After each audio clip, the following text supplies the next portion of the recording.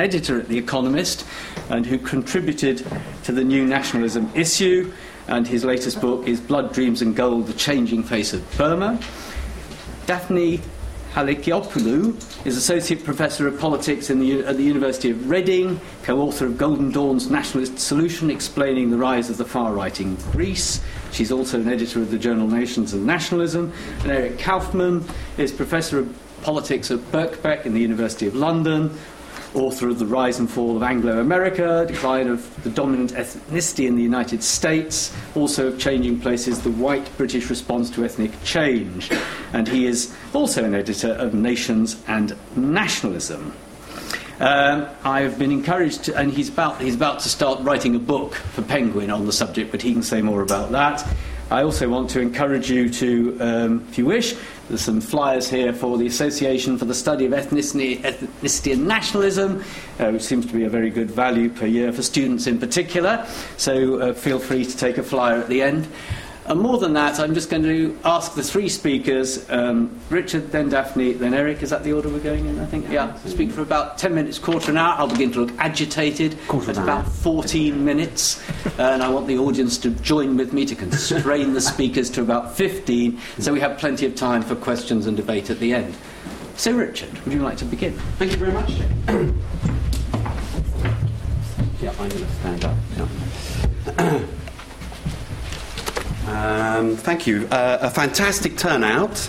It's good to see you all. And there could be no more appropriate day, I guess, in recent history probably than to have this talk, because the world is in turmoil about Donald Trump's various travel bans, etc., and this kind of in a primal expression of what we're talking about this evening, the new nationalism. And as Tony said, I was one of the contributors to this Economist issue, the New Nationalism.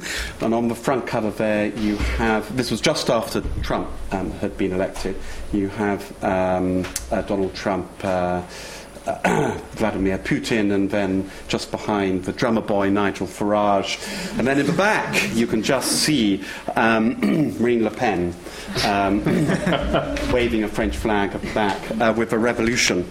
So it's very much along the lines of before any of this began, way back in, I don't know, March or something, May last year, the American writer and commentator said that we were 3 votes away from the end of the West. And by that she meant the UK vote on Brexit, the referendum, the American election, and the French presidential election in the spring. So it's 2 down, 3 to go. Sorry, 2 down, 1 to go out of the 3.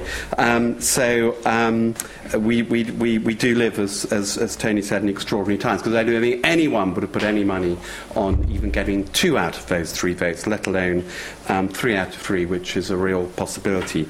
So I just want to describe a little bit about how we define this new nationalism, how we try to define it, where you can find it, and then I want to go a little bit into history. I'm a historian by trade, and used to teach here, in fact, history and government, and go back a little bit to the roots of our present discontent, and that I think will help us hopefully to understand a little bit of what's going on, and also perhaps understand a little bit of how we can mitigate the consequences of this nationalism and perhaps further rounds of it in the future, because as I will argue, this is not a new phenomenon. So first of all, what do we mean by the new nationalism? Well, I think broadly speaking, it's we use the term civic nationalism, which is basically societies organised around beliefs in values. So most commonly they would be democracy, rule of law, a kind of lexicon of human rights, political rights, civic rights, etc., about which everybody can agree on, and that will encompass many peoples, many ethnic groups, many religions, etc., etc. And it's a shift basically from that sort of civic nationalism to what we would call ethnic nationalism, which is a shorthand for what is basically a politics which is dominated by the demands of ethnicity. And I think there's no doubt that in the past couple of years you've seen a rise of that around the world, and this issue was an attempt to sort of knit together this phenomenon around the world. And to take as the most important examples, Trump, which we'll come back to a lot this evening, I'm sure, in the USA, Modi in India, the BJP, Hindu nationalism in India, nearer to home, Britain and UKIP. And I think it's important here, as a subline, to distinguish UKIP perhaps from the rest of the Brexit campaigners. As I see it, the Brexit vote was very much divided into two. The more liberal, free marketeering wing, the Michael Goves, the Boris Johnsons, and the UKIP wing, which was very much about the ethno-nationalism which we're talking about. France, Marie Le Pen, a decades-long history now of ethno-nationalism in France. Russia, Putin. But then you can look around Europe and you can see the same phenomenon at work in Eastern Europe, countries like Hungary and Poland, which were most resistant, for instance, to the influx of immigrants from North Africa last year, and also the rising of this to a certain extent in Germany, and also Holland, previously liberal Holland, of course, now with Geert Wilders, one of the most outspoken ethno-nationalist politicians in Europe today. And if you think that these are sort of isolated incidents, what have they all got in common? I would direct you to their first summit of the far right, the ethno-nationalists, which took place just last week, where most of the European characters in this movement came together for a joint celebration of their values under the banner of the new patriotism, is what they called it. So they were now redefining politics around what they call patriotism, and I think what we'd call new nationalism. Now, just briefly, why has this come about? I think there are two immediate factors. First of all, there's no doubt that politicians and leaders have encouraged and to a certain extent constructed this new nationalism for their own political ends. This is as old as the political playbook, that basically you play the patriotic card, you play the nationalist card in order to rally a certain constituency to your side. This has been very obvious with the politics of Vladimir Putin in Russia, and it's now very obvious with the politics of Donald Trump in the USA, and that's probably mostly why they admire each other so much, I would argue, because basically their political playbook is very similar. They benefit from exploiting the same political trends. However, some people would say that, this argues for the contingency of new nationalism, that maybe it's just a social construct. To a degree, I think that's probably true, but it would be a dangerous illusion to pretend that this was entirely true. No.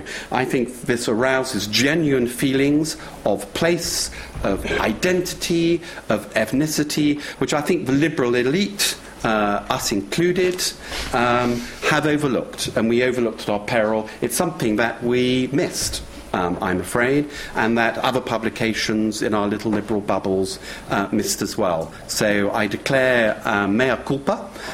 We are, amongst others who missed it, and we never took it particularly seriously because, of course, these values can be very, very different. And it's if you want to understand perhaps the Brexit vote, what I sort of argue about the sense of place, the sense of belonging, the sense of country, I would direct you, for instance, to the poetry of Philip Larkin, as much as else, the great conservative poet of post-war Britain, who wrote very movingly about the sense of place, about the sense of people left behind by cosmopolitan London elites, middle classes, etc., in places like Hull, for instance, where he lived. Hull, a very good example. It scored the largest Brexit vote in Britain after Sunderland and Newcastle, and I would direct you to the poetry of Philip Larkin to understand why. So, having said that, I think it's instructive to go back in time to understand why this all happened. And I think the author, which is now entirely forgotten, who first analysed all this, was an English academic called J.S. Furnivall. And he coined the term plural society.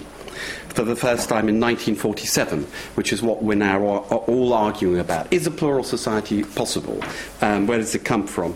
And he was a colonial administrator and academic in Burma, in colonial Burma in the 1930s and 1940s. And he was the first person to identify what we would term as a plural society, i.e. a society which tries to transcend nationalism for other values. And it was basically a consequence of colonialism. And I think interestingly and pertinently, he was devising his concept of a plural society as exactly the same time as Karl Popper in New Zealand, down the road in Asia, was devising his concept of the open society.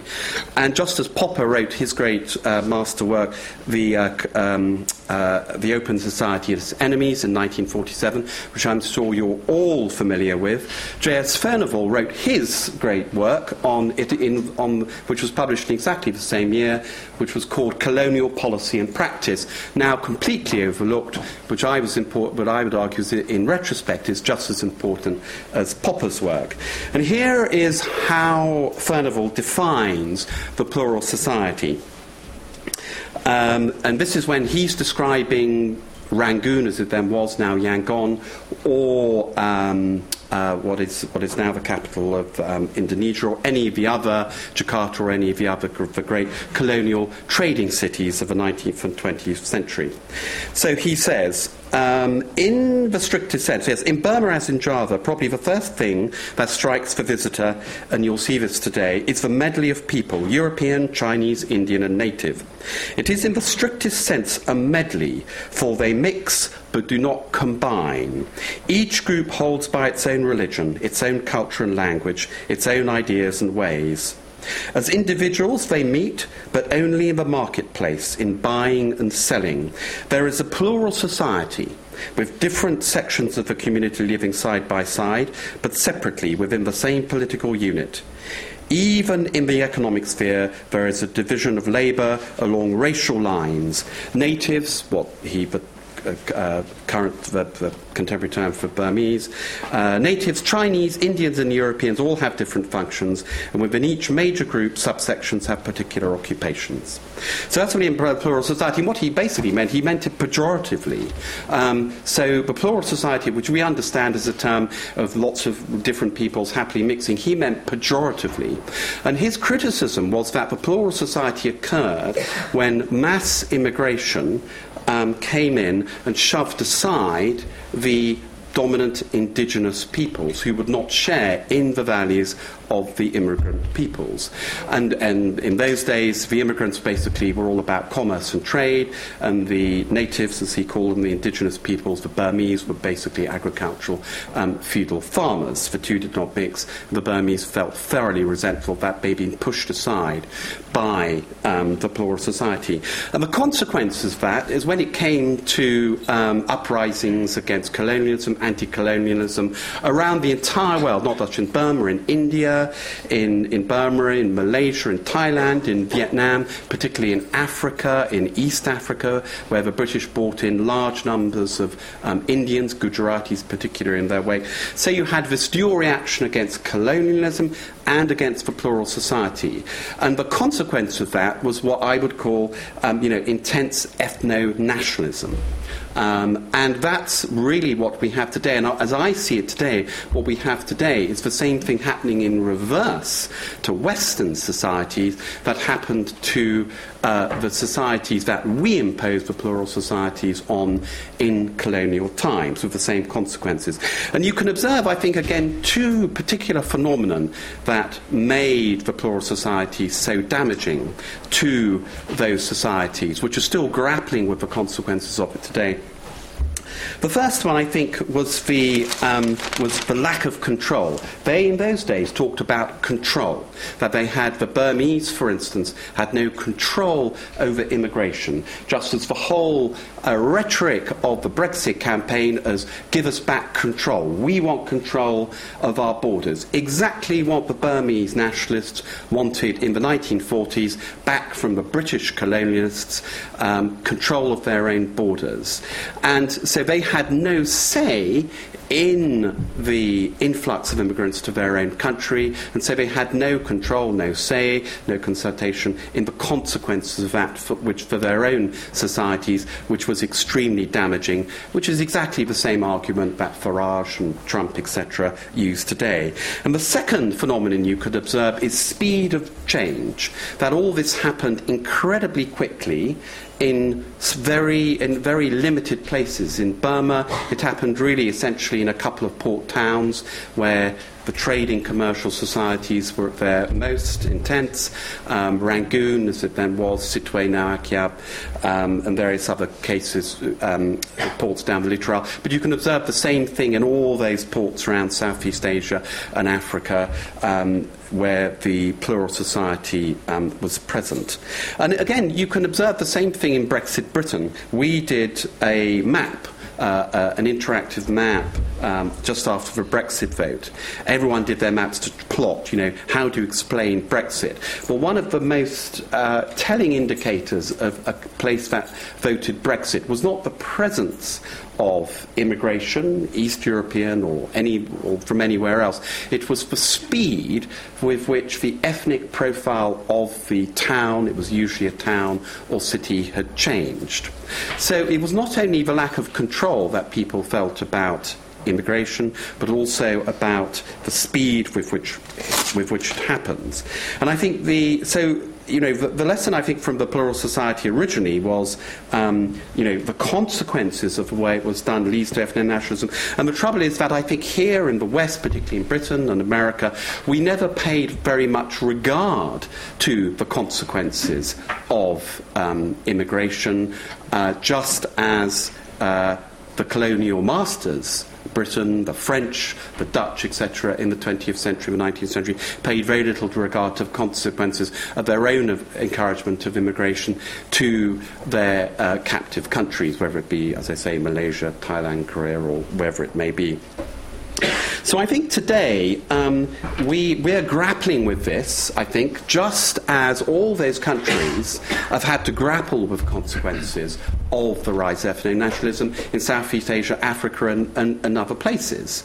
So I think I would argue that it's probably to Southeast Asia and Africa are good places to look of how to combat the rise of nationalism and how to manage societies with strong incidences of ethnic conflict. That doesn't have to be a violent ethnic conflict, but where ethnicity is undoubtedly an issue, as it has become here, if those societies are not to retreat into the bunker of nationalism, of new nationalism as we define it today. So I'll stop there and then get on. Thank you.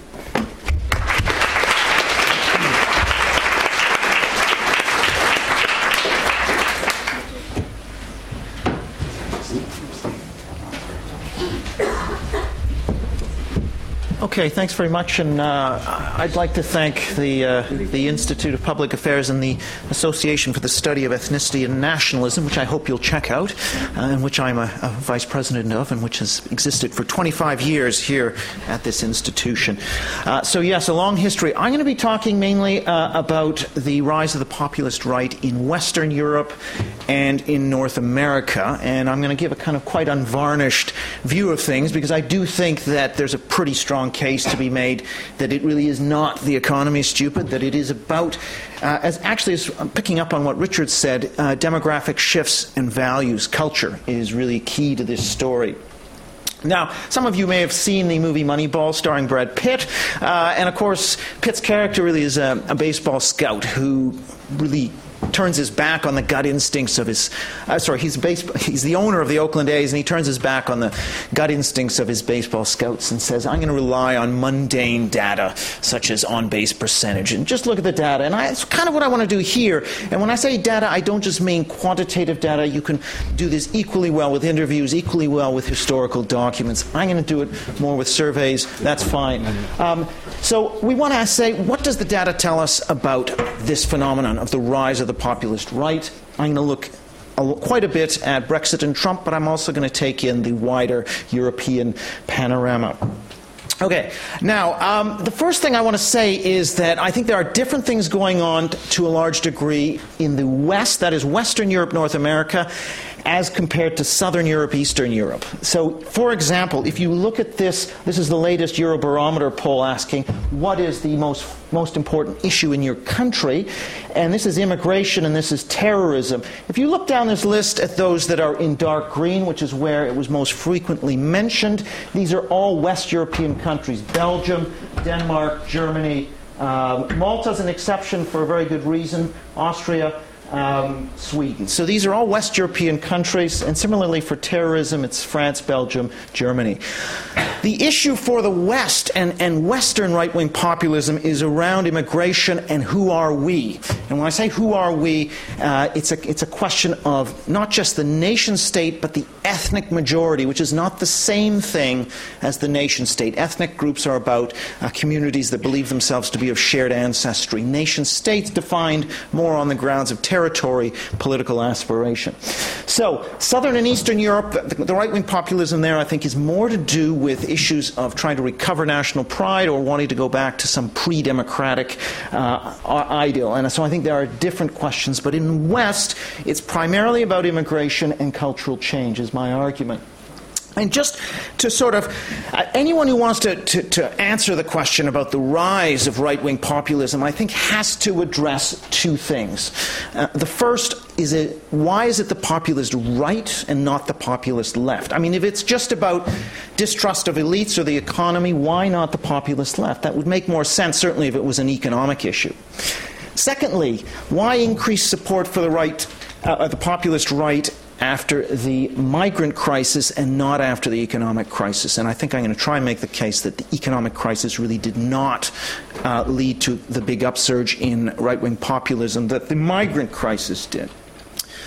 And so I'm going to talk first about the issue of numbers and migration, and then talk a bit about cultural values, and then try and bring it together. And then in the last slide, what can we do about it? Okay, so numbers. Now, there's a lot of these charts I'll be showing you. I'm sure the presentations are available. I can always send you them. But essentially, this is the Ipsos Mori issues index, and this line in blue is those saying that immigration is their number one concern, starting in the 90s. And we can see the uptick beginning in the late Blair, or the Blair years, about 1999, starts to rise to a peak, goes down a bit, it goes back up a bit. This cuts off in 2012. And this is net migration in the hundreds of thousands in red. Now, if you take the smooth curves of those two, it's about a 70-80% correlation. So the point about this, and you can do it with concerns that have been raised to MPs in their mail, which shows a similar curve. So that's telling us really that numbers really do matter, that actual immigrant numbers are related to the salience of immigration in politics. And that salience is actually highly related also to support for UKIP, for the populist right. Let's look at this now in a different way in the European continent with the migrant crisis. This is in late 2015. The East Mediterranean route essentially took migrants from Syria and elsewhere up into Germany, Scandinavia, Netherlands, and so forth. And what you see is the regions such as Bavaria that are most concerned about immigration, where over 50% say it's the most important issue, are the immigrant-receiving regions, those areas that got the most immigrants. So it's not to say there's a one-to-one correlation between numbers and concern, but there is a correlation, and that's sometimes elided in the literature, which suggests that it's all about political entrepreneurship and creating panics. That's important, but the numbers are also important, and we need to be realistic about that. Another point with regard to numbers is that concern over immigration is not correlated with concern about the economy. And this is again from the Eurobarometer. And what we can see here are from 2007, pre-economic crisis, to 2016. And if you look at, for example, concern over unemployment in red here, or the economy in blue, they both kind of spike up with that economic crisis in 2008. So we see this big jump. Immigration in gray sags down here. It's not related to that increased concern over unemployment and the economy. Fast forward over here to the migrant crisis, and we see something different. We see that gray line, concern over immigration, spiking up, while unemployment and the economic situation are going down. So the point there is, that these things are not, either they're not related or they're inversely related. And we don't, and in fact, Ian Preston at UCL has done a study looking at the effect of the economic crisis on immigration attitudes, and it's effectively zero. So we don't see a connection between the economic situation and immigration opinion. And a literature review done by Hain-Mueller and Hopkins finds something similar. They did a meta-analysis of a whole series of studies, and again, personal economic situation not related to views on immigration in any significant way. So what is it then that's driving immigration attitudes? The other question we have is, and all the literature shows that immigration concerns are highly linked to votes for the populist right. This is a slide I'm indebted to Matt Goodwin for providing from November 2015, looking at a series of continental European countries. The vote share for the leading far-right party in the last election prior to November 2015, the current polling. And this is the change. And in almost all situations, except for Finland, the true Finns, who are in an unpopular coalition, but in all the other cases, we see a substantial rise in support for the populist right across Europe post-migration crisis. Roland Kopp at UCL has done a more in-depth look at the AFD, and here, this is quite interesting. You can see these are monthly refugee registrations in Germany, and you can see this big spike, which is corresponding to that migration crisis. And this is the AFD poll average. Now, what happened was the AFD, which was not an anti-immigrant party, had a change of leadership, and Petri came in here and started to play up this issue. And the combination of that migrant crisis plus that shift in leadership led to a substantial jump in the AFD polling numbers. So I think we can say that numbers pretty safely are very much important in this story. Now, we talk about Donald Trump. Again, I would say we have to also look at this question of immigration and the numbers. Again, numbers are not everything. Demography isn't destiny. Many other things intervene. But some people have written as if this does not matter. And I think we would be kidding ourselves if we pretended that was the case. So what we can see is the proportion foreign-born in the U.S. population. And this is 1900 to 1920. Which was around sort of 13.5%, 14%. Now, that was a period of intense anti-immigration politics. As anyone who knows American history knows, the American Protective Association, Immigration Restriction League, Ku Klux Klan revival, all of that was happening at a very large scale until you got the very restrictive 1924 Johnson-Reed Act, which essentially cut off immigration to a large extent from Southern and Eastern Europe.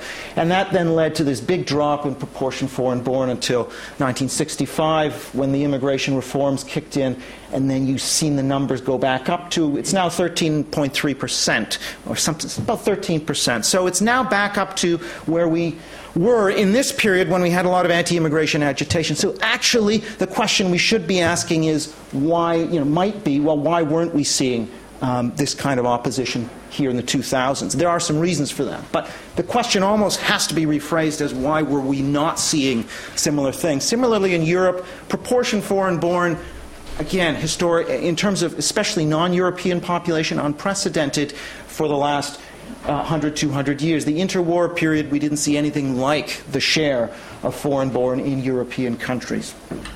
Okay.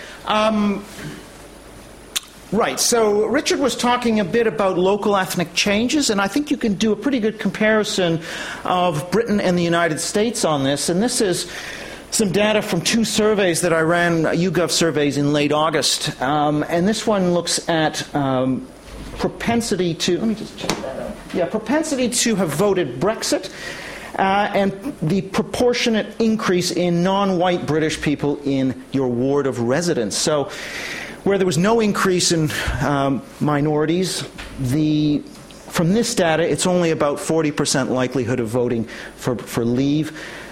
A very high proportion increase in minorities, thinking of Barking and Dagenham or Boston and Lincolnshire, places like that, it's up to over a 60% chance. Likewise, in terms of probability of rating Donald Trump a 10 out of 10, so this is before he became president, that goes up with the increase in Latino population in your zip code. So the higher that increase, the greater the support for Trump. And there are a number of towns in the U.S., places like Arcadia, Wisconsin, or places like Farmers Branch, Texas, which had these rapid ethnic shifts, and reporters went in and they found this tremendous support for Trump. Again, that's linked to this rapid ethnic shifting going on. So again, this is all to re-emphasize the point that numbers really do matter. Okay, so they do matter. They're not the whole story, but they do matter. Okay. But they're not, again, I said they're not the whole story, so there is a base based on values, which accounts, I would argue, also for a lot of what's going on. And I want to contrast this to income, because I really think the values story is the much bigger story than economics and income. So this is support for Trump, 0 to 10 scale, 0 being hate him, 10 being really love him. And you can see this question here, which is a classic psychology question designed to measure something called authoritarianism. The question is it more important for a child to be A, considerate, or B, well-behaved? Okay, seems like the same thing, but actually it's a very important distinction.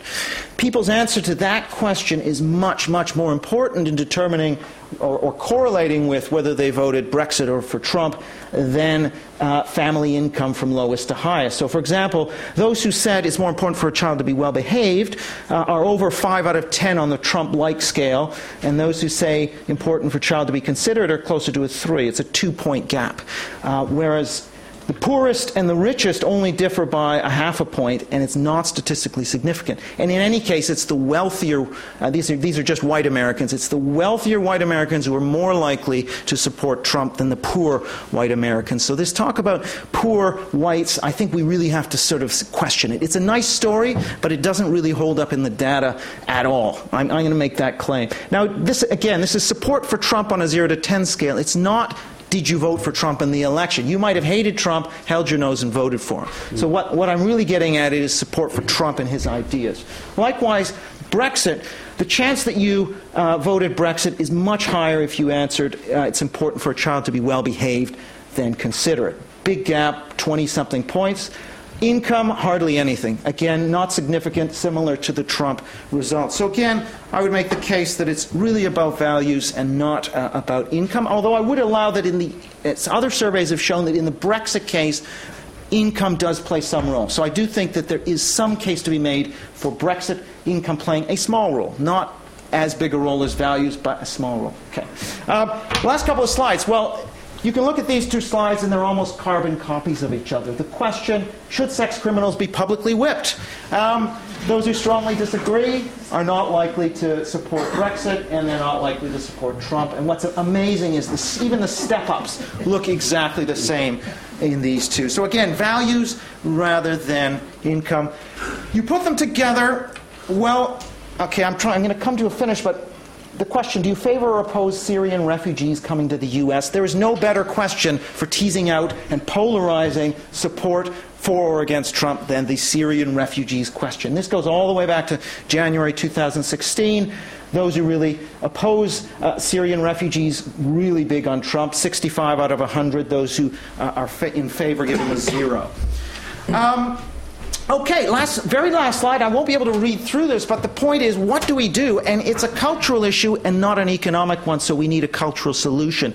My argument is, is we need to start to address the concerns of white conservative voters. And the question is not what does it mean to be British in an age of migration, but what does it mean to be white British in an age of migration? And here, a story which works for certainly UKIP voters. In this survey experiment I did, we showed them this passage, which I won't have time to talk you through. But it's essentially saying that even though we've had a lot of immigration, more or less they're already assimilating and intermarrying, and things are not likely to change very much. And that message for conservative voters that yes, there's immigration, but we're not going to get a lot of change is actually a very effective message, and substantially reduced the support for hard Brexit in this survey experiment. So I would suggest a new way of addressing white conservative voters, messaging differently for white conservatives as for white liberals, which is not currently being done. So anyway, with that, I will hand it over to Daphne.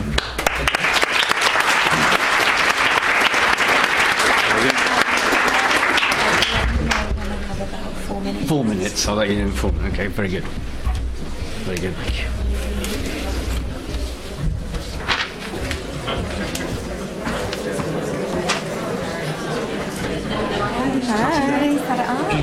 Did you see our chart, the Brexit one? We talked about the mapping of the speed of change, and I'll send it. Did you see it? I'll send it. Because it's got a lot of comments. It was the sort of best one we did on it. All right, order. All right, thank you very much. I'm glad I'm doing this right after Eric, because I've got a sort of different argument to put forward to you. So just before I start, to just say, so my work is on the far right, as I prefer to call it, in Europe, so I will be focusing on that rather than Trump and Brexit. But so what we heard already is Trump, Brexit, and the European far right, they have something important in common. They're very different phenomena in a way. Some are extreme or radical variants. They have something in common, and that is that they share their very strong anti-immigration positions. They try to mobilize on anti-immigration and put forward a so-called national preference, which is the attempt to put forward the natives, whatever they may be, as first for, say, welfare access or any other policy area. And hence, as I understand it, is the new nationalism. So we're here today to ask why. Why is this new nationalism on the rise? And I'm going to argue today that the new nationalism is really neither new nor nationalism related, at least not with regards to the drivers of its support. And I'm going to do this by putting forward three arguments, or a threefold argument, if you like. The first is an economic argument, so I'm going to argue, put forward an argument with regards to economic insecurity. Second, I'm going to put forward a political argument, and this argument is with regard to state capacity and the belief of citizens in the ability of the state to deliver on its social contract obligations. And third, you're going to tell me, why are you here talking about nationalism? Well, I'm going to put forward an instrumentalist argument where I'm going to discuss nationalism as a strategy, as a rhetorical tool that these parties and groups are using to become more appealing and to actually make themselves appear legitimate in a much broader section of the population than the old parties, fascist parties of the past did. So if we start with the nationalism thesis, we say, so this is the new nationalism, immigration, national preference. What is the argument? Well, as I understand it, the argument, the nationalism and sort of ethnic cultural backlash thesis has two dimensions. The first dimension is the so-called ethnic competition. So this argument would be sort of Eric's first, so the immigration point, right? It would be that particular ethnic groups fear the immigrants, pose a threat to their cultural identity. So they would oppose immigration because, say, they see a perceived incompatibility with some cultures. They fear that particular religious groups or particular ethnic groups will erode their national identity. And they also see some groups as supposedly unable to assimilate. So it's not us, it's them. They can't assimilate to our culture. Hence, strong anti-immigration attitudes. The second dimension of this thesis is broader, and it's really about a value consensus. And this is, again, Eric's second point, I suppose, about the values, the authoritarian attitudes, the conservative attitudes in favour of death penalty, etc. And this is the Norris and Inglehart point, for example. They say that all this that we're witnessing is actually a backlash against progressive cultural change. So it is really particular social groups that are resisting fast, and Richard spoke about fast as well. They're resisting fast change. Now what I want to do is refute both, or rather refute the first dimension and incorporate the second into my argument. So what is wrong? What do I think is problematic with this thesis? Well, first, there isn't always a correlation between immigration levels and far-right party support. And, we heard that possibly it's the migration crisis rather than the economic crisis that fueled it. However, if we look at Greece, for example, which is where I come from, the Golden Dawn arose in 2012 at a time of severe economic crisis and has not experienced any increase since the severity of the migration crisis that Greece has been experiencing. If we also look at Spain, has very high immigration levels, but no far-right party support. In fact, extremely little far-right party support. Secondly, the cultural indicators that we hear, I'm not sure that they are really cultural. So, for example, we measure anti-immigration attitudes, but anti-immigration attitudes are not necessarily something ethnic. They can be linked with labour market outcomes, for example, jobs and wages. If we look at far-right parties, they all tend to link with the welfare issue. They all say that immigrants are a threat to the collective resources of the state, to the collective goods of the state, to pensions, to welfare provision, to public services. In addition, if we see indicators such as mistrust of global and national government, again, I'm not sure why these are necessarily linked to value change. These have increased severely, rather quite quickly and a lot, with the economic crisis, and could be, to a great extent, the result of policies rather than long-standing values. Okay, so in other words, if we nuance these indicators, we will see that there is maybe, in a way, a false dichotomy between what are economic factors and what are cultural factors. Okay, and the question really we should ask ourselves is, where do these attitudes come from in the first place? Why do people have strong anti-immigration attitudes? Why do they have the particular authoritarian values that they do? If we look at the commonality between the Brexit supporter and the far-right party supporters across Europe, we will see education is, for example, a common factor. Perhaps these attitudes have strong socioeconomic background, for example. Why do people support the values that they do? Which brings me, firstly, to my argument about economic insecurity. And I'll show you this is something similar to what Eric showed you. So yes, it is very true. Unemployment, which is one way of measuring economic discontent, unemployment and far-right party support do not really correlate. Okay, this is true. So if we look at how far-right parties in Europe fared, this is from the last 3 European Parliament elections. There is very little correlation between levels of unemployment. Spain has very high levels of unemployment and yet has no far-right party support. Does this, however, mean that the economy doesn't matter?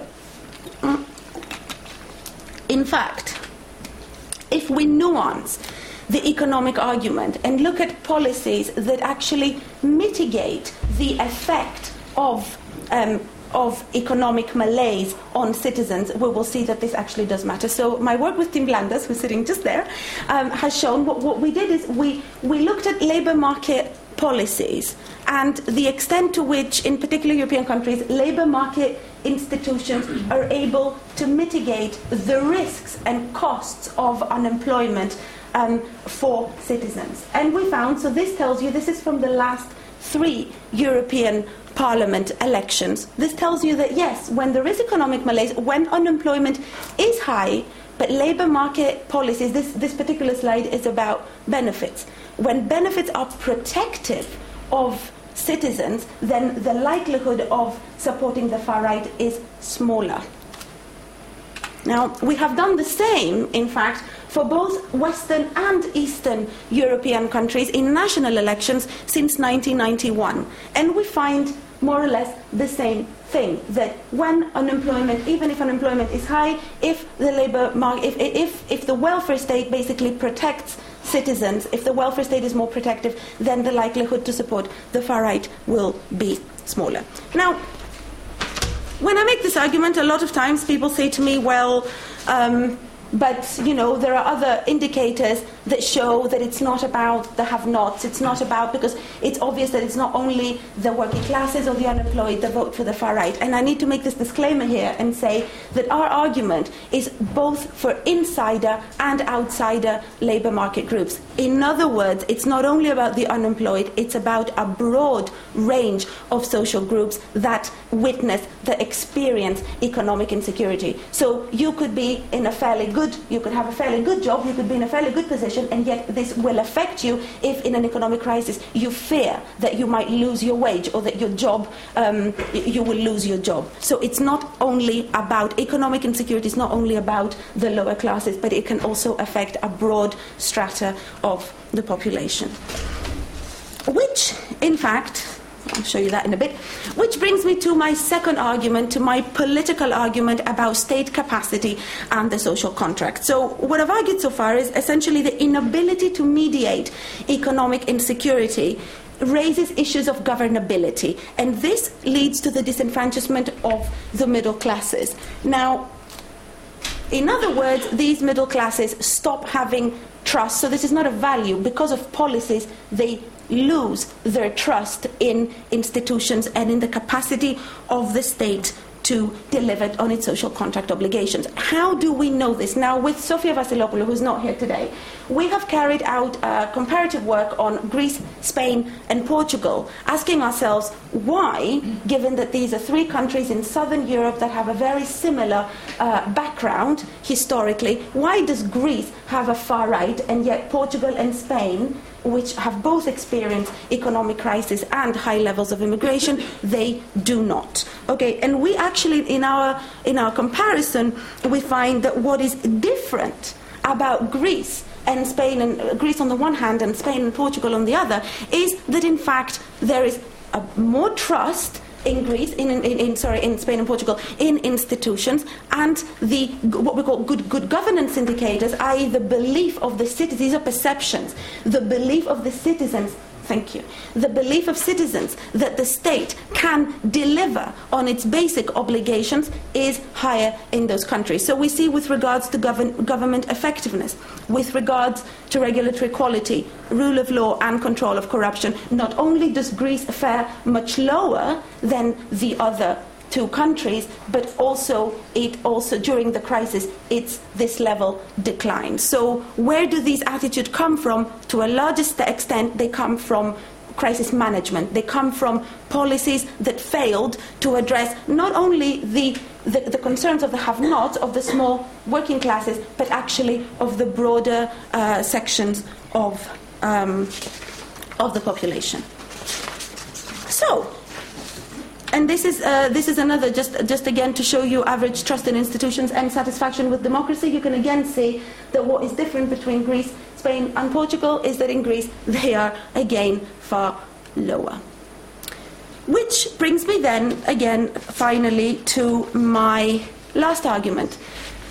What about nationalism there? What role does that play? Well, nationalism, I argue, is a rhetorical tool and a very successful strategy for these parties to mobilize support. And the way they do this, so we know that the far right, that nationalism is a defining feature of the far right. The way that it differs for far right groups and for other parties in that far right parties offer nationalist solutions to all social problems. So the justification for all their policies is based on nationalism. We should exclude immigrants because they access the welfare state and only natives should access it. And the national preference should go for the economy, should go for social welfare, for social services, for everything. This is how we know a far right party, because it puts forward a nationalist solution. But what is new about these parties is the way they utilize nationalism. And Richard made a nice introduction to ethnic and civic nationalism, which is my argument as well. What they do is that they put forward more civic rather than ethnic justifications of national belonging. So you'll hear what these parties are saying, distancing themselves from the far right and fascist parties of the past, is they try to justify their positions on voluntaristic criteria of belonging. They say, we don't exclude people because of their race. We don't exclude people because of their color. We exclude people because their intolerant beliefs are contradictory to our liberal democratic values.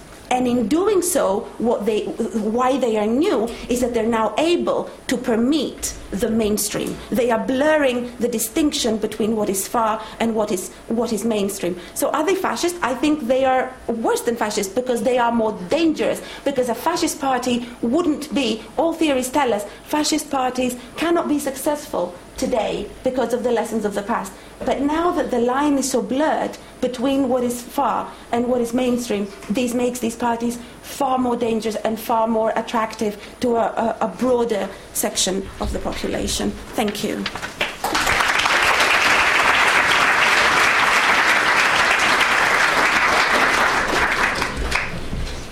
Okay, well, first, thank the three speakers for keeping so elegantly to time, with a bit of encouragement. And now there's an opportunity for questions and comments. We've had some heavily research-based analyses, which is great.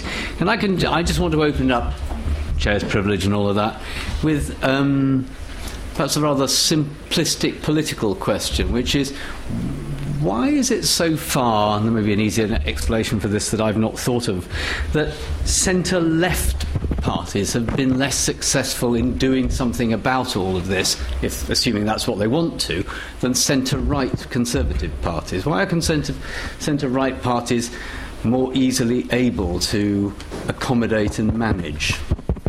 If I'm correct, if that question is any basis in reality, in Europe at least. Okay. Well, I'm happy to. If anyone wants to jump in, just let me know. I think my view on that would tend to be that the centre-right parties are more comfortable using the language of nationalism, and I think that the centre-left parties are kind of torn between elements in their ideological base which are anti-nationalist or cosmopolitan in orientation. The realists, as in the Labour Party in Britain, who are trying to sort of say, hey, actually, we have to have a message on nationalism or national identity. So I think just philosophically, I think the centre-right is probably more at ease, but that doesn't mean they're going to be successful, as we saw with the Tories initially under Cameron, who tried to talk tough on immigration, and when they didn't deliver, they were slaughtered at the, they really paid for it. So it's not necessarily an easy strategy. Go. Yes, I would. I would agree with that generally. That on the other hand, right-wing parties of the right, centre-right, are more comfortable, I think, with the vocabulary of what we're talking about here of nationalism and ethnicity. But I'd add to that two things. First of all, there is a reaction in the world going on against the new nationalism, which comes not from the centre-left but from the far left. So we have Jeremy Corbyn in Britain. Mexico is really at the sharp end of Trumpism, more than any other country in the world. And so I would urge you to watch Mexican politics closely. I'm sure you all do.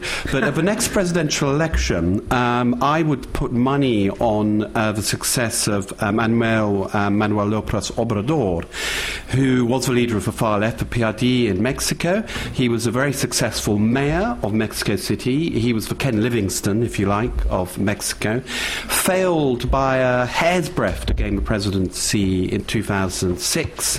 But he has made a comeback really on the back of Trumpism in the United States. So this is once again the politics of the right breeding its the exact reaction on the left. And I think what these parties were able to do, just as Corbyn and Momentum have managed to do here, is to rally a kind of values-based opposition to nationalism, which is very significant. So I don't think you can discount the left. I mean, they have a problem with nationalism in the sense that you can see that in the Labour Party completely split on immigration, on all the basics.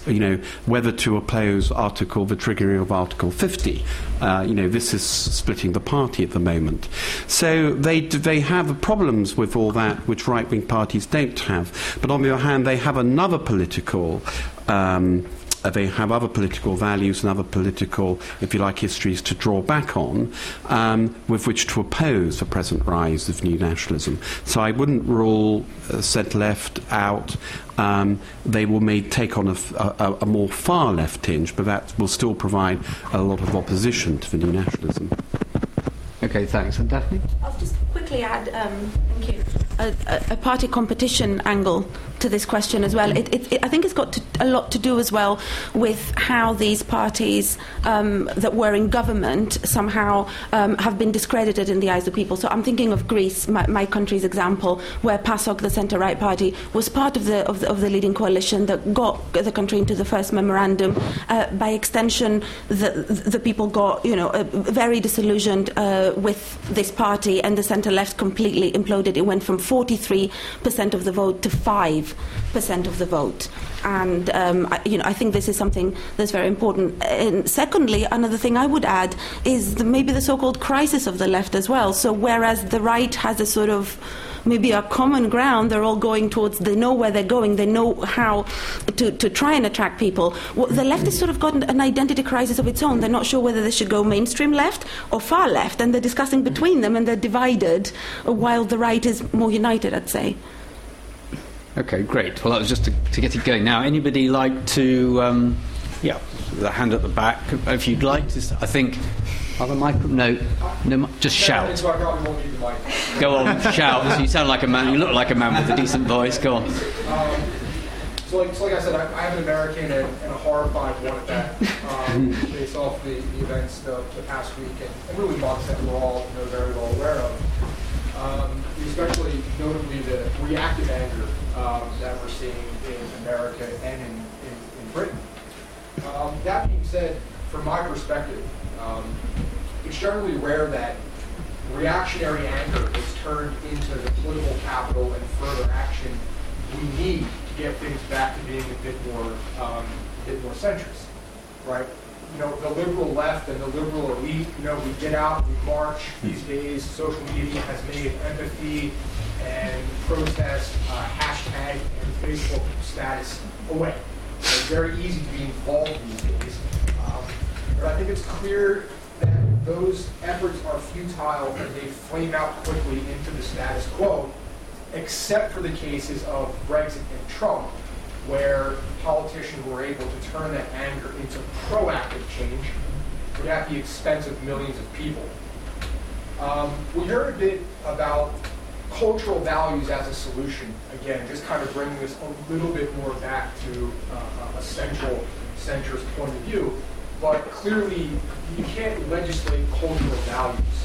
So whilst I can appreciate that you're all scholars and not elected political officials, my question is, in order to harmonize and beat back what I see as an American, as a white Christian nationalistic uprising, what would you suggest next of the American people and the American government?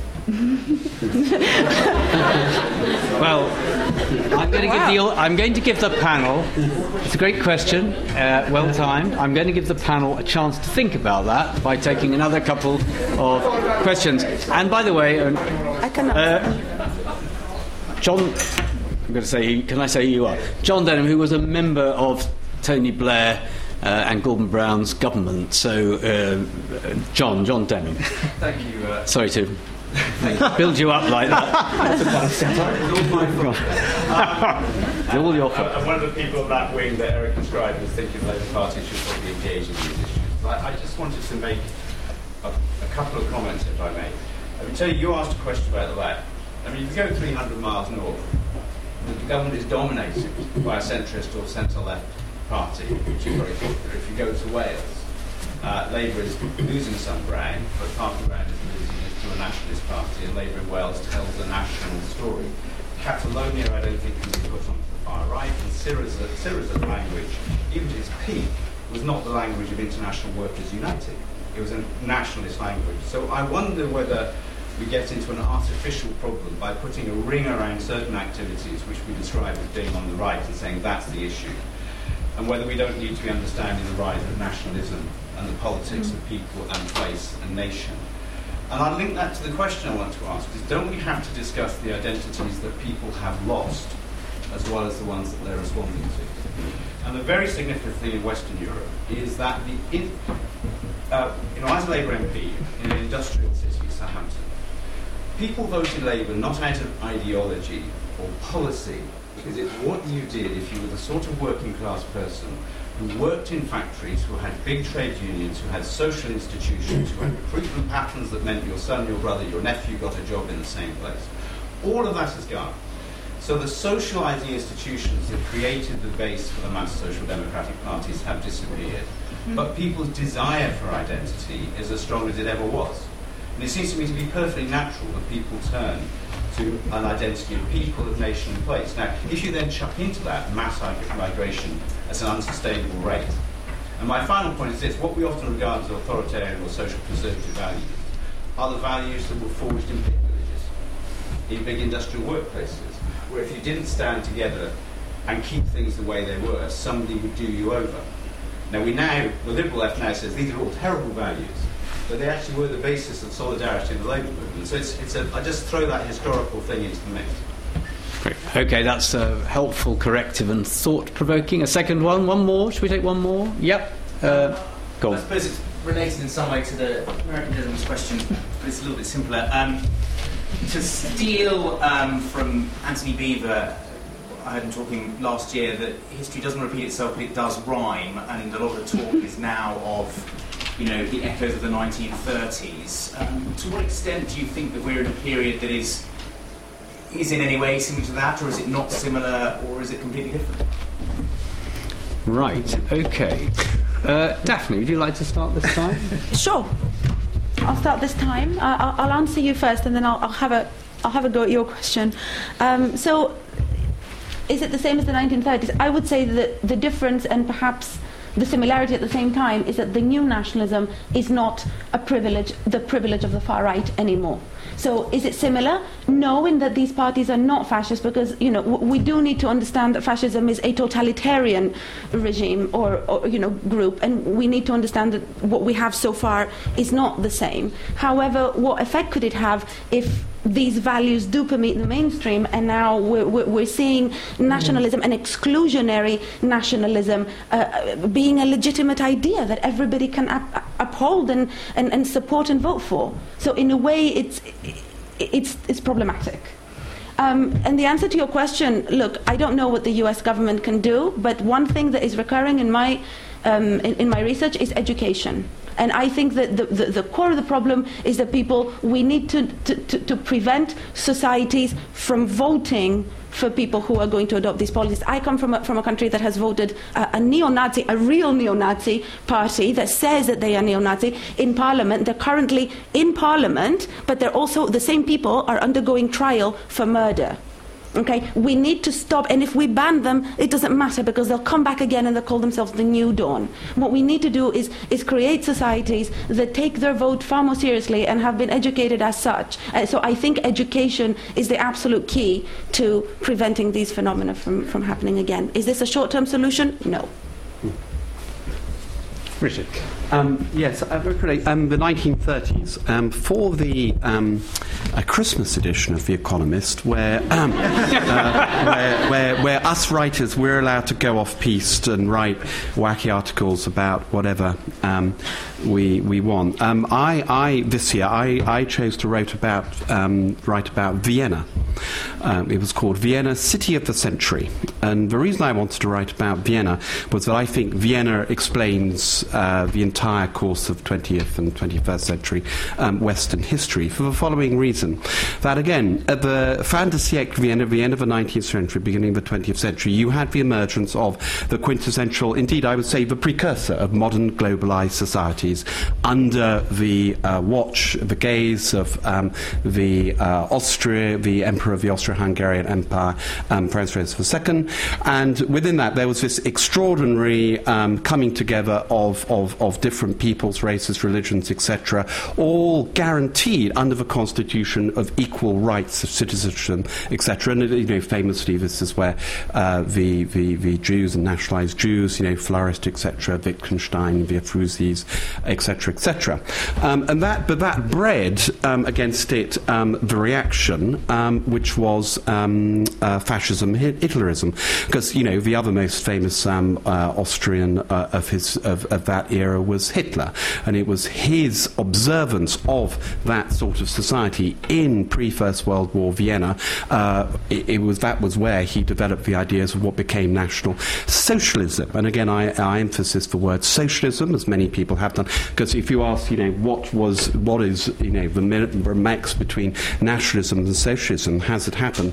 That was it. That was what the party was called, the National Socialist Party, in reaction, as he saw it, against communism, but also against Germanic parties, Pan-Austrian parties, Pan-Germanic parties, etc. So I think there's a lot of parallels, I think, and I was inspired to write that partly by looking at Brexit and Trump.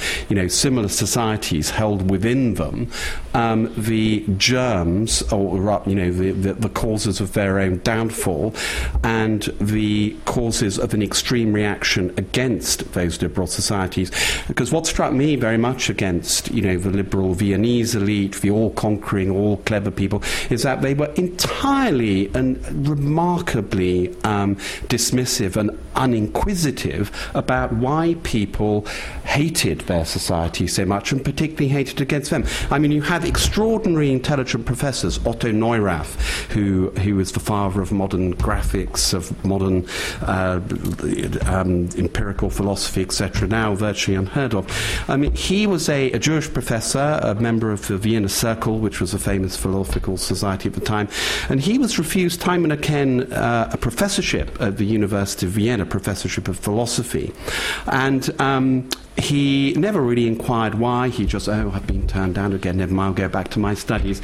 The reason why, of course, is that he was Jewish, and even then in the 1920s Vienna, they were already discriminating against academic promotion on grounds of being Jewish.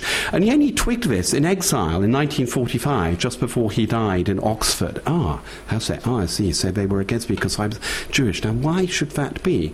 Extraordinary. Here we are. This was 10 years after they'd all been exiled from Vienna.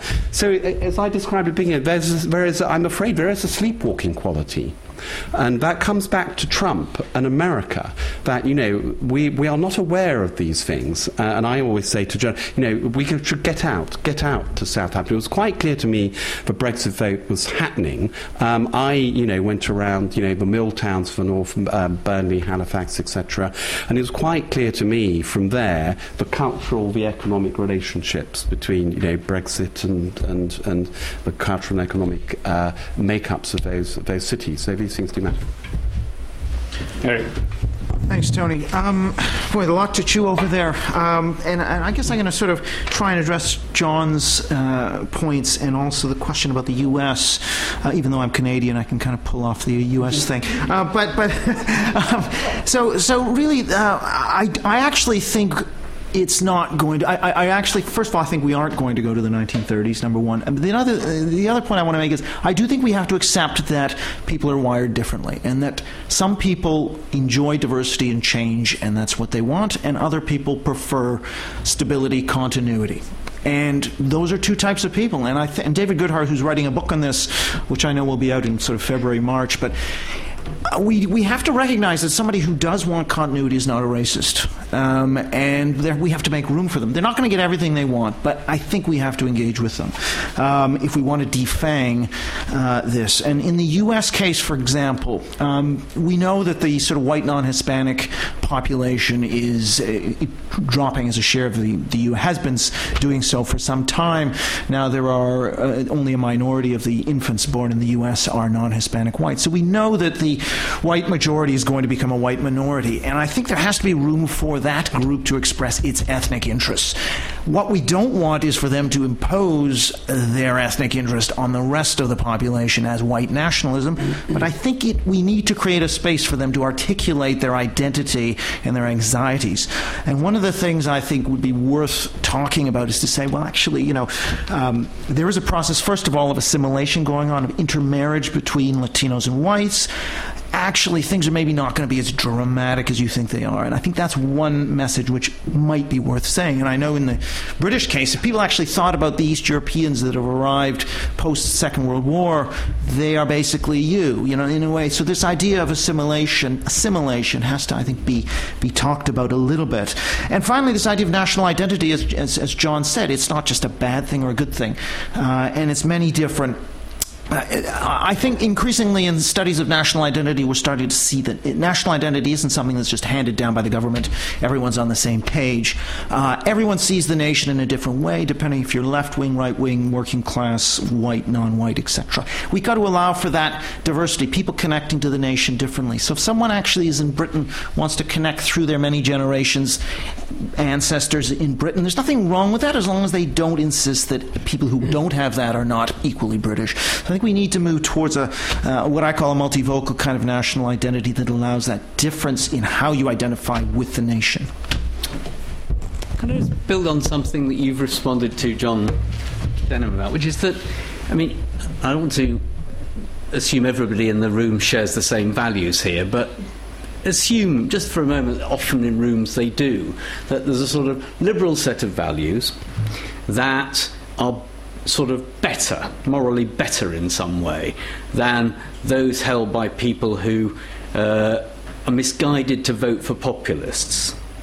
What I find difficult then to think through is how exactly, I mean, do they have to be convinced by rational argument they're wrong, or accommodated?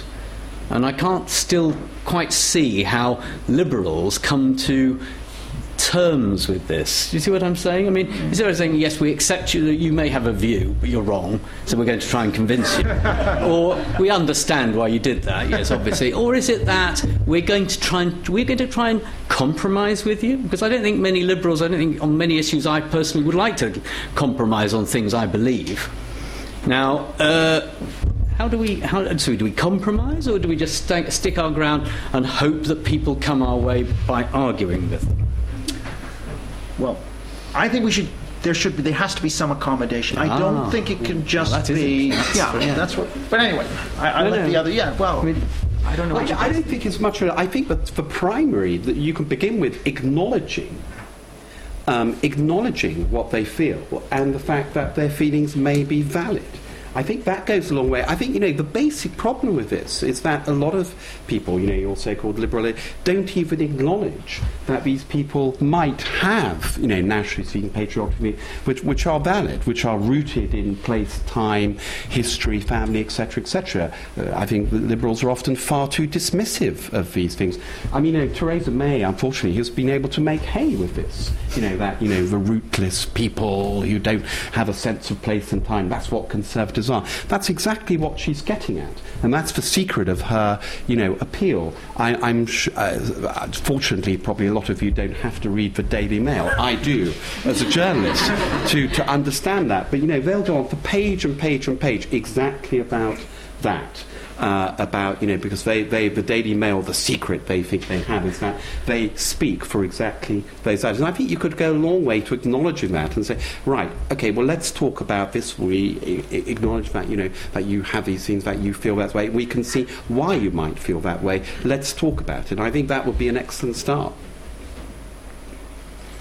Okay. Daphne? See, I think values are malleable, and I think that policies, to a great extent, exacerbate these. And we're talking as if these values exist, and then the political actors in the media and everybody else expresses them. But what if it's the other way around? What if they feed them? And what if they feed off each other? So I don't, I'm not so sure that it's very much a clear-cut picture. Okay, right. Chap there, yeah. I think we failed to address a major elephant in the room, which is the word of the year for 2016, which is yes, it's post-truth. And the Remain campaign, from my point of view, hit out the public like Mike Tyson, facts and figures, why Brexit would be bad, why people would be worse off, why the economy would be worse off. And still Brexit prevailed because of post-truth, because Nigel Farage, for example, didn't have to have any logic or any facts behind his arguments, simply repeated them enough times so that people started to believe. So my question is, how can we prevent post-truth from becoming a major political factor, or if it already is that the shaping of a new political agenda, basically utilising people's emotions rather than facts and figures? Would you concede for a moment? I'm going to sound as if I'm defending the entire other side here again. But I mean, if you were on the other side, wouldn't you say, well, George Osborne said the economy was going to the dogs immediately if we left the EU, and it hasn't.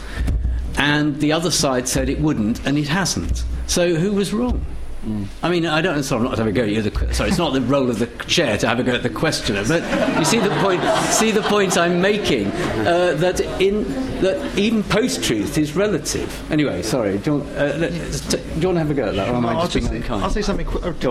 Okay, I'll just be quick on that. But I do think there are some things such as whether Obama is a Muslim or there's climate change where it's very clear what is truth and what isn't. But I think, as Tony says, there are some of these issues. I mean, one of the interesting ones, which I've just got a blog post on, is this question of what is racism. And I think this is quite important because if you look at American voters, Clinton supporters will say the wall is racist. 80% of them, and about 4% of Trump supporters will. I think it's very important to distinguish between something like the wall, which I think you can be not racist and support, and the Muslim ban, which is impossible to support without being racist. I think we need to make some of those distinctions, and I think it's very important to do that. So I just think a lot of this is, there are things that are clearly post-truth, like Obama being Muslim, but there are also some things which are kind of grey. So, I mean, do you want to come back? I mean, on the post-truth, what is it? The spreading of actual fake news, really completely fake stuff. That's the thing that's really causing trouble here, isn't it? And not only, it's more playing the emotional agenda rather than relying on facts and figures. The echo chamber Trump problem. Specifically, it doesn't matter whether something he said was true or not, and actually his publicist, or one of his advisors, Kellyanne Conway, used the term alternative facts. Yes. But the whole point of that is they just say something, and for them, if they repeat it enough times, they almost start believing it, and then the public follows from that. Yeah. That was the whole politics of Trump. He simply repeated something over and over again. Mexico is bad, Mexico is bad. And then if people don't read the actual facts that support it, they start believing the statement as if it was true, without any merit. Because an alternative facts is the end of, well, journalism as we know it, isn't it? If that gets going. Certainly The Economist, the better end of journalism. Is that true? Yes, just quickly. I mean, 2 points. I mean, I do agree with Tony though on post-truth. I would say don't use post-truth as an excuse for what's happened. I think far too often this term, which I wish had never been invented, is used. It's part of this not acknowledging the other side. Well, I often feel that post-truth is used by liberals to damn views that they don't like. I mean, you say, it's all about emotions, which doesn't agree with fact. Politics is emotions. Politics, there is an emotional register to politics which you ignore at your peril, which we have ignored at your peril. I mean, the whole thing about conservatism in this country, it is all about. If you go to Edmund Burke, all the founders of conservatism, that's all they talk about. And Coleridge, what they're trying to do is express an emotion of what it is to be English, or what it is to be belong to the aristocratic settlement, or to be with the land, etc. And this all percolates up into a movement. So, emotions is important. It's not post-truth or not truth. These are elements of politics, which, I would say liberals have ignored, and now it's come back and smacked them in the face. There's another register, which is alternative facts.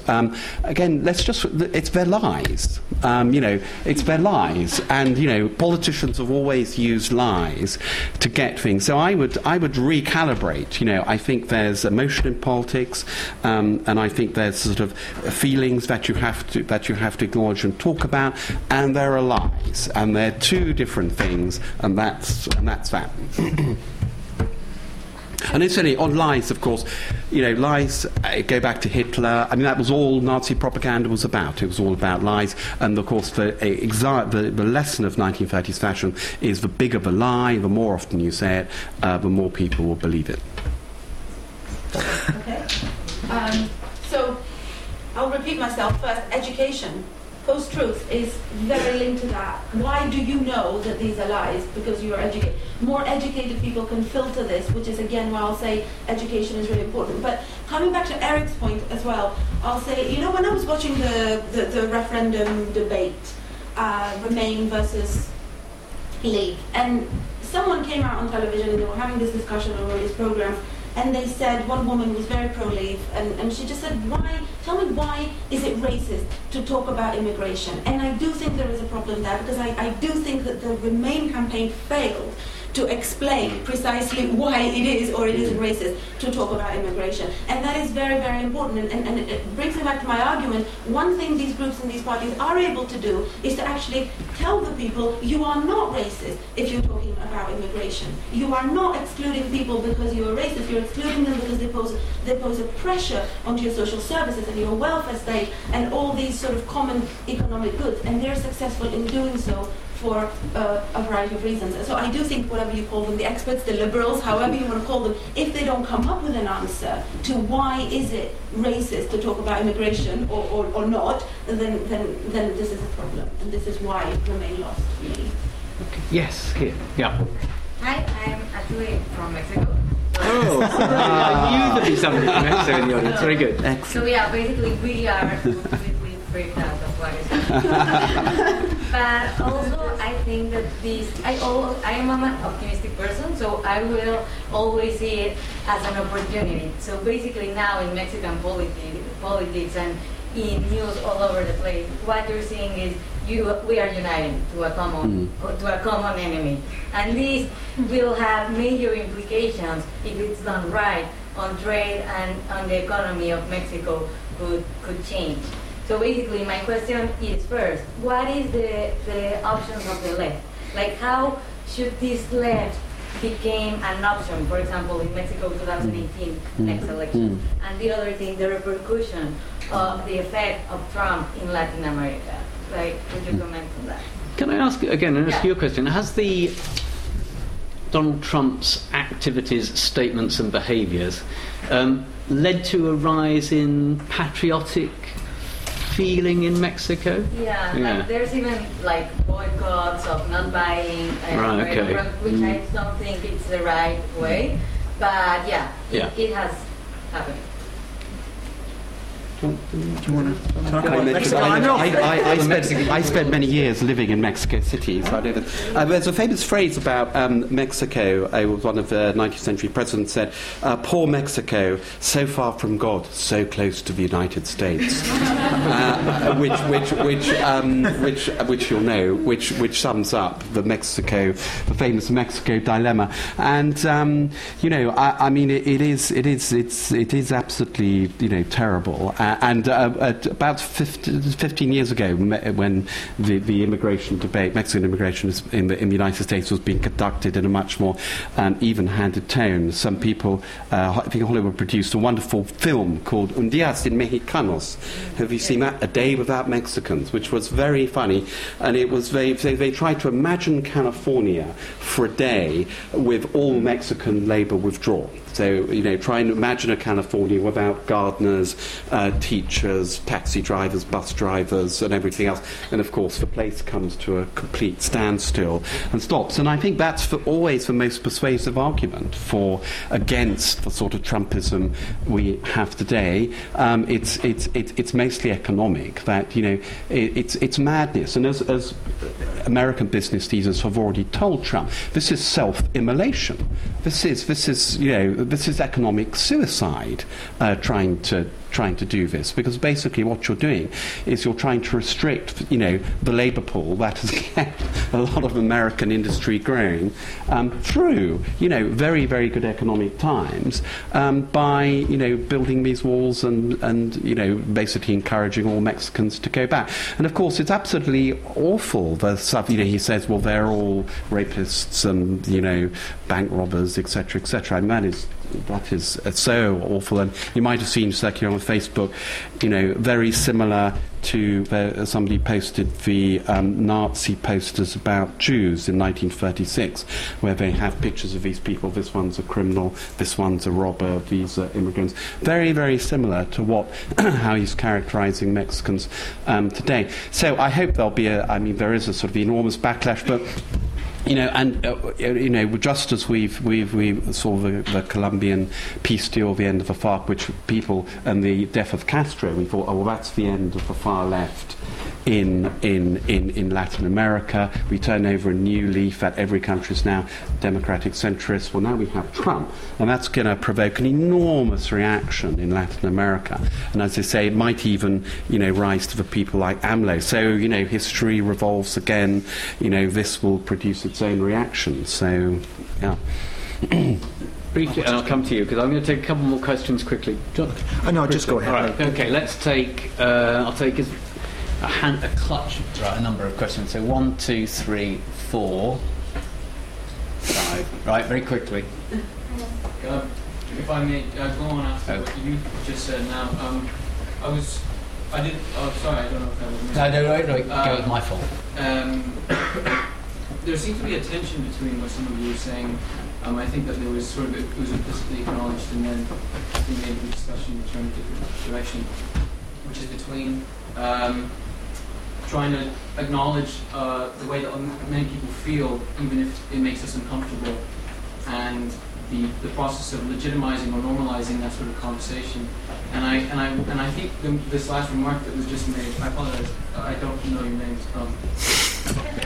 The last comment that was just made was interesting. I wonder if there's a distinction between the kind of the language that Trump uses, or maybe these far right agents, for lack of a better word, and an honest discussion, a challenging discussion with people about things that they feel strongly about. If there's one that's, if we could characterize a healthy discussion of these things from an unhealthy discussion, and how would we navigate that? Okay, yeah, get the point, that's good. And then you were waiting, yeah. So my question is more around what I saw as the elephant in the room, and then gentleman earlier mentioned another one, but what I think is the big absent from what we discussed today is the European Union. And I'd like to understand what your thoughts are around its perceived and factual failures in some metrics, economically, immigration-wise, when it concerns immigration from countries that are outside of Europe, and how that affects the rise of these nationalist parties, because that is probably, that's the sense I get, it's probably the major argument shared by all these parties, as opposed to the ethnic or even the immigration argument. It's almost a secondary one, I would say. Okay, very good. And then there was, and next to you. Yep. So, I think it was the historian Hofstadter who said in the 50s that populist third parties were like bees, and once they stung, they kind of died. So my question now is, do you think that these populist parties, nationalist parties that we've seen rise in Europe and now in North America, how they have entered political normality, what do you think their impact has been on, for example, conservative parties? Or do you think they are going to survive as parties, or do you think their impact on the political environment is going to be greater? For example, I guess UKIP kind of disappeared now from our debates here, but they've had a massive impact on May, for example. Or even in France, you see the impact of Le Pen on Fillon, for example. Or even in the Netherlands with Okay, and there was a question. I'll take that one then. It was in your hand, yes, and that one to stop there. The question is just around, we've heard a couple of times tonight that there has not been a great correlation between sort of the economy and the rise of these populist parties. But a lot of the metrics that I saw anyway tonight were around sort of unemployment, general income.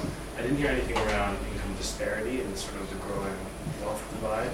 That seems to me has actually driven a number of different sentiments and driven people really towards some of these parties as well. I just didn't know if you could comment a little bit on that. Okay, to which I think I would also have added, there was clearly a sense, at least in the Brexit vote, that areas that had declined economically somehow was linked to Brexit voting for Leave. Yep. You mentioned that populism on the right has sort of defeated populism on the left, but I'm not so sure that populism on the left has really been in the mix a lot in the last 20 years, and just wondering if you think it's more of a cyclical thing. For example, I'm from Michigan in the U.S. as well, And I know people that have voted for Ronald Reagan and Barack Obama twice, and now Donald Trump, and they do it out of their perceived economic self-interest. And a lot of these people are not progressive by any means. They are, a lot of them are frankly racist, but they voted for Barack Obama twice because they viewed it in their self-interest. And there's been a lot of erosion in that state and institutions, by like unions and things like that. So it just seems to be more of a backlash. What are your thoughts on that? Okay, right. One more. We'll overrun maybe. And I'll okay. leave this by saying I would count myself as a liberal elite. But considering we're all sitting in a room of liberal elites talking about basically how we can tell people on the right, people populists, that they're wrong, do you not think we're part of the problem?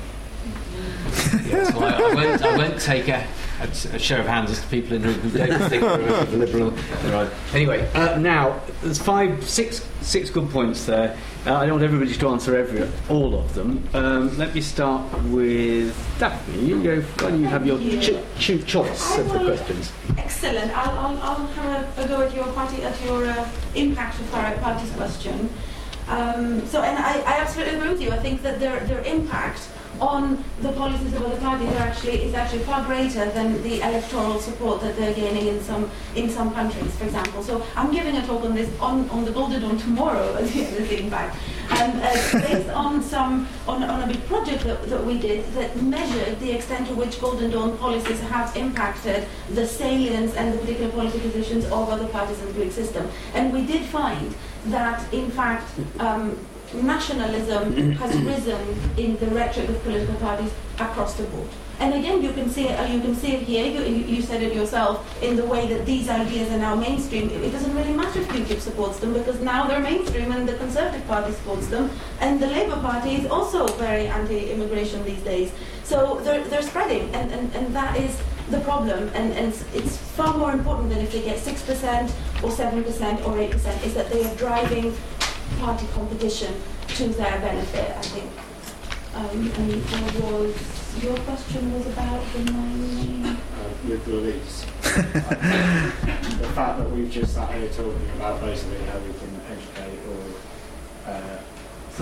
are we part of the bubble? Are liberal elites so self-referring that they can't even escape for a minute to think about the Well, people on the other I've side? quite a few Leave voters, and a lot of the views that we got across when we did this was that essentially they don't want to hear from Westminster. As soon as George Osborne got up and told them that there's going to be a recession, we're going to need an emergency budget, they turned up. They didn't care how much it would cost them.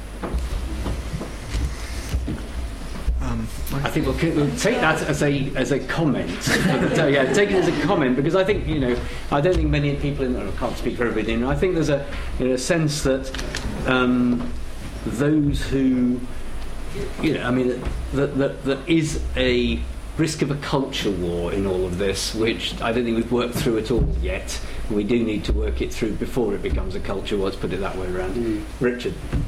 I'll take the first and third question. The first one is about the language. Can we develop a language to talk about these things? I mean, I agree with Trevor Phillips and David Goodhart who say that. But the reason we find it so difficult to talk about immigration. You referred to all the quite legitimately the resentment of Remain voters in the referendum that if they wanted to talk about immigration, they were instantly labelled racist. There seemed to be nothing between small skirmishing and nuclear war on this issue. In Britain, it goes back to it's Enoch Powell's fault. I strongly believe that because the way he expressed this all in 1968 with the Rivers of Blood speech, pressing the nuclear button there early on, put this whole issue off bounds for the political classes for generations, indeed until today. So what we have to do now actively is to revisit that and sort of develop for the first time ways in which we can talk about these issues without having to be accused of instantly being a racist or a nationalist or etc. We have to find the dialogue, we have to find the words and the language, the grammar to discuss this in a rational, civilized way, which other countries have learned to do this, and we're only just beginning to do it. And I think you saw the dangers of not being able to do that precisely in the Brexit debate, where, you know, the Remainers had no language to discuss immigration plainly. You know, when that bombshell right net migration thing, you know, 3 weeks into the campaign, you were sung. I was on the streets, you know, campaigning for Remain, and that's okay, because, you know, we'd never learned, and all Osborne could do was bomb on about these ridiculous Treasury forecasts, which everybody knew were indeed post-truth and completely spurious. And on the last, I would like to take up the are we part of the problem? I mean, you know, this is we've indulged in some reflection of The Economist. You know, were we part of the problem? Yeah, I think we probably were. But as I've argued strongly here today, I hope that, you know, before you can, it's not about educating people. I think before that you have to acknowledge, you have to listen to what they're saying. You have to acknowledge that maybe people in Hull, Sandal or Newcastle do have reasons to vote to Remain. They may have reasons to resent the political elite, and they probably do have reasons why they loathe the EU. And it's not enough just saying, well, look, you've got the Nissan car factory next door, you know, they export all their cars to Europe, so, you know, so therefore you've got to vote for the EU. Politics doesn't work this way. As I've argued, it's a much richer affair. It's about culture, place, values, history, labour movements, etc. And, you know, it's Treasury forecasts, I'm afraid, don't comprehend that. Eric. Well, yeah, I mean, I'll sort of pick up a little bit on this very interesting question about the conversation and what Richard and Daphne had said around this, because I actually think what's interesting is that the sort of racism taboo, in a way, kept a lid on sort of people's disquiet, or at least the conservative white population that's now voting populist. So for a while that consensus was total, then that was a stable situation. But once the lid comes off and the anti-racism taboo starts to crack, I think you then get, and I don't think we can go back to that situation. So I think, in a way, I'd agree with Richard. Now that it's cracked, we can't put the genie back in the bottle, and we're going to have to discuss this more openly. And one of the interesting pieces I really keep referring to is Shadi Hamid, who's a Muslim American who wrote in the Washington Post. And so we have to distinguish between racial self-interest and racism. So if you are a white American who's a high identifier with your ethnic group, immigration is probably going to mean you're going to get smaller as a share of the total. That doesn't mean it shouldn't happen, but it means it's understandable that somebody who is, say, a high-identifying white American might be more opposed to immigration than, say, a high-identifying Latino. That's not to say that person's racist. They're just racially self-interested. That's maybe a clannish thing, a narrow-minded thing, but it's actually not the same as saying, I hate Mexicans, like Donald Trump did. So I think that's an important distinction, and so I think we do have to start talking a little bit about these different ethnic self-interests. Come to an accommodation. No one's going to get everything they want, but it shouldn't be racist for, say, a white person to be able to say that. So I think that's the kind of direction we need to move. And hopefully that'll take some of the sting out of some of the sort of anti-elite, And I also think, by the way, it's not just that they dislike experts and elites. Certain experts and elites they love, right? So, you know, Nigel Farage is an elite and Donald Trump's an elite, but it's an elite that sort of speaks to them. So I don't think it's an elite thing. I think it's much more about these resentments and anxieties of the sort of white majority. Hence my new book. We must finish. It's just after 8:30. The concept of the elephant in the room was mentioned a couple of times this evening, and there's no question that this particular topic encourages an elephant-rich room wherever it is discussed. There are large numbers of issues that are buried, I think, both in the Brexit vote and in the Trump vote, which, in a sense, however much many people may have wished they didn't turn out as they did, are now of massive interest to political scientists, journalists, economists, politicians and others, because they did tell us something about the United States, the United Kingdom, and probably other places soon to come, that we didn't fully realise. And in the same way that I think nobody spotted 2008 coming and the banking crisis and all that, nobody spotted this coming either. That isn't an argument against experts, of course. It's an argument for better experts. Which is why places like this and debates like this are such fun. So we do need a new grammar of politics, Richard's point at the end. And I think we also, to take the Anthony Beevor point, the question I made, the rhyme of the past is something, trying to disentangle what is the rhyme of the past from a warning and a leading indicator is definitely something we all need to bear in mind at every point. Anyway, what I'd say is I'd like to thank Daphne, Richard and Eric for their excellent fact-filled and, from my point of view, learning experience presentations. Thank all of you for questions and for coming into the evening. And, you can grab the speakers on the way out if you want to. Join, if you wish. Please do. Buy Eric's book when it's out. Everybody else's book already. Richard's book, Daphne's books. Thank you very much. Good night.